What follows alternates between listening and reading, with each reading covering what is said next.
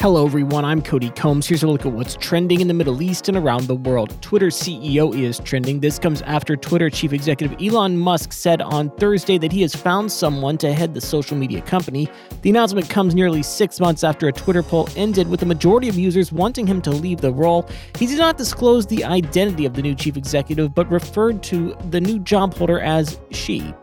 Imran Khan is once again trending as well, Pakistan's top court, saying the anti-corruption agency's arrest of former Prime Minister Imran Khan was illegal. Mr. Khan was dragged from the Islamabad High Court on Tuesday during a hearing on another matter, and the court later ruled that he could be detained for 8 days, but on Thursday the arrest was ruled illegal by the Supreme Court and his immediate release ordered. Footage from outside the court showed Mr. Khan leaving in a blue shirt and sunglasses before climbing into a black Mercedes. He will remain in the custody of the court under supervision of the police until another scheduled court appearance on Friday.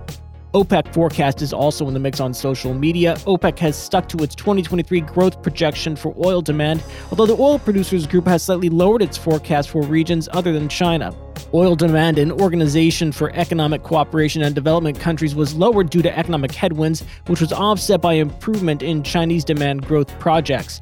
Quote, minor upward adjustments were made due to the better-than-expected performance in China's economy, while other regions are expected to see slight declines due to economic challenges that are likely to weigh on oil demand, OPEC said in its monthly report. The UAE and France are also trending. This comes after UAE President Sheikh Mohammed arrived in Paris on Thursday evening for high-level talks with his French counterpart Emmanuel Macron.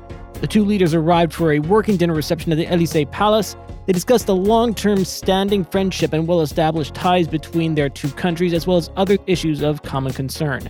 That's it for today's Trending Middle East update. For our full range of podcasts, head on over to our comprehensive podcast section at thenationalnews.com.